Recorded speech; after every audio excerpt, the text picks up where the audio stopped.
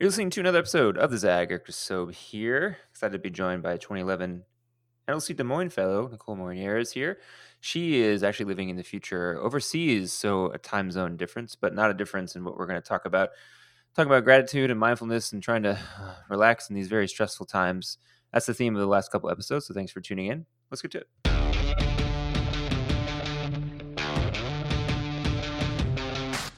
All right, Nicole, you are in the future in Sunday evening and Sunday morning here on the West Coast. What was the reason for moving overseas?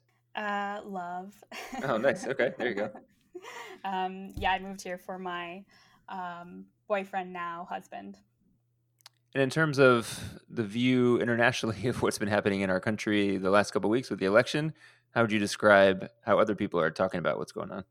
Yeah, it's been super interesting being over here. I mean, I've spent most elections as an American abroad, so it's always interesting to view it both as an American and, from other countries' Mhm. perspectives. But I think, in particular, with this election, it felt very global. I think everyone was kind of holding their breath to see what was going to happen because truly the president of the United States really affects the rest of the world. And I feel like there was probably a similar sentiment for the UK within the last, what, 6 to 8 months? Is that even right? Maybe even longer. But when they're doing that most recent election for Boris Johnson and really trying to put a stamp on, are we going to do Brexit or not? Do you see any similarities or differences? How would you describe what you saw there? Yeah, I think there are similarities in that the campaign had a very populist tone, and there was a lot of misinformation going around about, the reason for Brexit, why the UK wanted to leave, and the vote wasn't actually so much about Brexit or Europe, but it was really kind of a repudiation of other things that were going on within the country. So I think that's really similar to what happened more so, I guess, in 2016 than in this election. But there are similarities in terms of having that populist tone that is appealing to a large number of the population. And I'm curious, is that tone coming from a similar media environment? I know the Murdochs play a role over there too, but is the same kind of Fox News vibe or like OAN network vibe? Is that there also? I think that's one thing that's maybe a bit different. I This is another area where it's kind of been interesting tuning in from abroad and Mm. looking at channels like CNN, and then switching over to Fox News. It just seems like there are two completely different versions of reality that are being played out. Whereas it still feels like the media here is maybe not completely, but at least maybe a little bit more neutral Mm. than it is in the U.S. Yeah, that makes sense. Well, listen, I'm excited you reached out. So, this series of pods we're dropping kind of up until Thanksgiving is giving folks a chance to talk about things like mindfulness and joy and happiness, which can be a little bit hard to come by in some of these stressful times. But you have an interesting career arc, it sounds like, right? So you went to law school at one point, worked for tech folks at one point. Now you're doing something pretty different. Tell folks what you're up to. Yeah, so I actually recently transitioned just this year, actually, because I was let go from my previous job in tech back in April because of COVID. And I had done my yoga teacher training last year. So I basically immediately switched over to teaching online starting back in April of this year. And I've just kind of been going on with that to until now. I'm still teaching online. So it's really kind of been a 180 switch. But I think there are some commonalities across those different areas, both law, tech, and yoga that might not seem obvious, but yoga is not just the physical. It's a spiritual practice, and there are 8 limbs of yoga, which and some of that includes, I believe, fighting for what's right and having a positive impact on the planet. And in terms of finding folks to come to your yoga classes, being online is a little bit trickier, or maybe the opposite is true. How has that gone trying to find folks to come? Yeah, it is quite competitive, but I would say so is trying to work in a studio. So actually, there's been Hmm. good sides and downsides to being online versus being in a studio.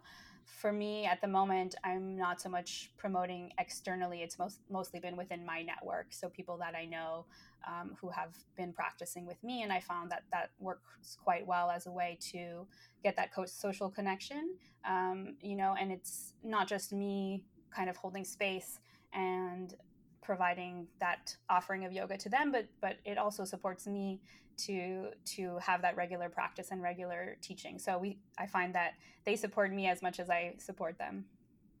And I feel like the NLC crew is pretty up to speed on yoga and yoga practices. I feel like a lot of alums are doing yoga. Give us a scoop on what particular type of yoga you practice, or how you've kind of combined the different things that you like about yoga into what you're teaching others. Sure. So I am a vinyasa flow trained teacher. So I teach both a dynamic practice most of the time, and then I also teach a slower vinyasa flow, which is still categorized as vinyasa, but just kind of more longer holds and stretches. And yeah, I found that in these times, it's been a really great way to keep that connection. And also, you mentioned that this theme over the next month is around Mhm. gratitude and mindfulness. And I found that these classes have allowed people to, even though we're on the screen, take that moment for themselves, find a little bit of stillness, tune inwards. And one of the things I actually focus on very much, in particular in my slow classes, is gratitude. So focusing on three things you're grateful for that day or that week. And I find having that gratitude practice really makes a big difference, especially these days when things can seem quite dark. Absolutely. When we come back with Nicole, we'll talk more about gratitude, mindfulness, and maybe a little bit more about yoga. Thanks for tuning in this episode of The Zag. Be right back.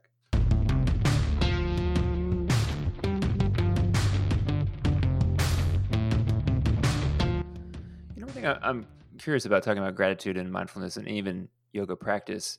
Do you ever get feedback that folks feel like it's selfish of them to take that little bit of time in their day to do it when there is so much going on, or when there's other people who may be struggling and might not have that opportunity? What kind of feedback would you give to folks who might have that thinking about carving out space for themselves in the day to do a little bit of to do a little bit of yoga, or to do a little bit of taking time for themselves? Yeah, definitely. I love that question. And I think, as you said, there is a lot of feeling guilty for taking that time for yourself, especially for people who are in more of a privileged situation. And the main thing that I would say around that is that you can't you can't pour from an empty cup, right? So if for especially for people who are working in activism or things like that, where you are giving so much of yourself. But even these days, whatever you have a regular job, you're working from home, maybe you have kids, times are very heavy and stressful. And I think the more that we can give that time to ourselves and take care of ourselves, the more we are able to actually find that gratitude for others when we can be in a space of calm and taking care of ourselves. So I think, yeah, in response to anyone feeling guilty for taking that time, I would say, put on your own oxygen mask first so then you can help others. And then a layman's question about yoga here. So I pretty much think my entire life, I was even thinking back when I was young, have been very inflexible, right? Can barely touch my toes. Hamstrings always seem tight. So I did, in the old world before the pandemic, actually join a yoga studio that was close by and went pretty much twice a week for a year. Saw very little change or difference. Is that normal? Is that abnormal? Should I have kept going, stuck with it longer? What's the usual time frame before you start seeing significant changes in what your body is able to do? Yeah, we always want the timelines, don't we? um, yeah, but it's interesting because a lot of people think you have to be flexible to Mm, do yoga, and actually, I would say you do yoga to become flexible. yeah, that's a good Um, point. but in terms of timeline, honestly, it really depends. I can't give a specific time answer. It does take a decent amount of time. I would say regular practice over a long period of time, and I would say it's probably better to do a little bit every day as opposed to like a 90-minute practice Mm, once a week. yeah, that makes sense. I think one of the things I enjoyed about it, kind of speaking about what comes first, the flexibility or the yoga, or vice versa, there did seem to be an interesting meritocracy of sorts in the class, in that there really was no explanation for why someone would be good at one particular pose or set of poses, right? Someone could be really short, really tall, have one body type, a different body type, and you would just have really no guess like who would be able to do what, which I always thought was kind of nice.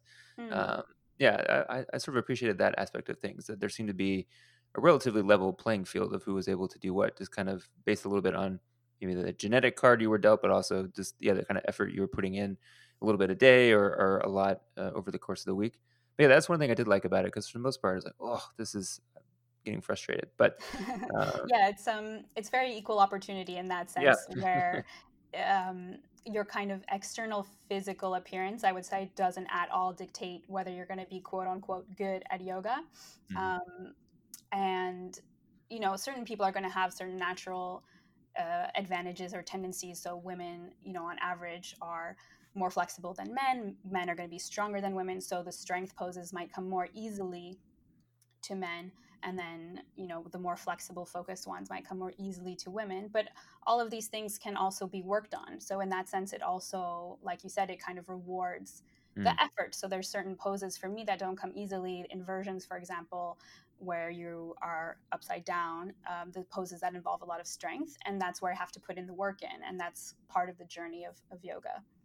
And then in terms of what you're providing for your students, people that take classes with you, like what kind of content are you consuming to uh, work on your mindfulness or to work on your ability to give gratitude? What kind of things could you maybe shout out that people can take a look at? Sure, yeah, absolutely. So I have a couple of ideas of kind of concrete things that are out there, but just more generally, I think what's definitely been helping me these days, because as you said, I want to share with people from a place of my cup being full, so holding space for them. So I need to nourish myself to be able to do that. And what's been helping me these days is just finding ways that I can escape, whether that's through a good book, through music, through getting out into nature, through taking a bath, and really taking, even if it's just 20 minutes, stepping away from the screen, from the news, whatever it is. And I think those tiny moments make a huge difference. So I just want to shout out those kind of simple things that we can do on a daily basis. And then there's an organization here in London that is doing some really great things that people might be interested in tuning in, and it's called Just Breathe. They're on Instagram, and they do daily meditations in the morning here, so you can catch them in replay over there. But I would say that's a really great one for learning about mindfulness and meditation. And I want all our listeners to take your class and sign up for your sessions. What's the best way for them to find you on the internets? Sure, that would be great. Well, the easiest way is to find me on Instagram. I'm Nicole Meliora. That's Meliora. I'm on there quite a bit, so DMs, and then my website is the same thing. So NicoleMeliora.com, and you can sign up for a class there, and I would love to see you. Sounds good. We'll put that in the info description for the episode. So make sure to check that out. And thanks everyone for listening to this episode. Make sure to catch all the episodes we are dropping up until Thanksgiving, featuring NLC alums doing important work to remind us to be grateful for each other and ourselves, and also to be joyful in these very stressful times. Get those in all the places you find your podcasts: Apple, Google, SoundCloud, Spotify, Stitcher. They're all there. So until next time, we'll catch you soon.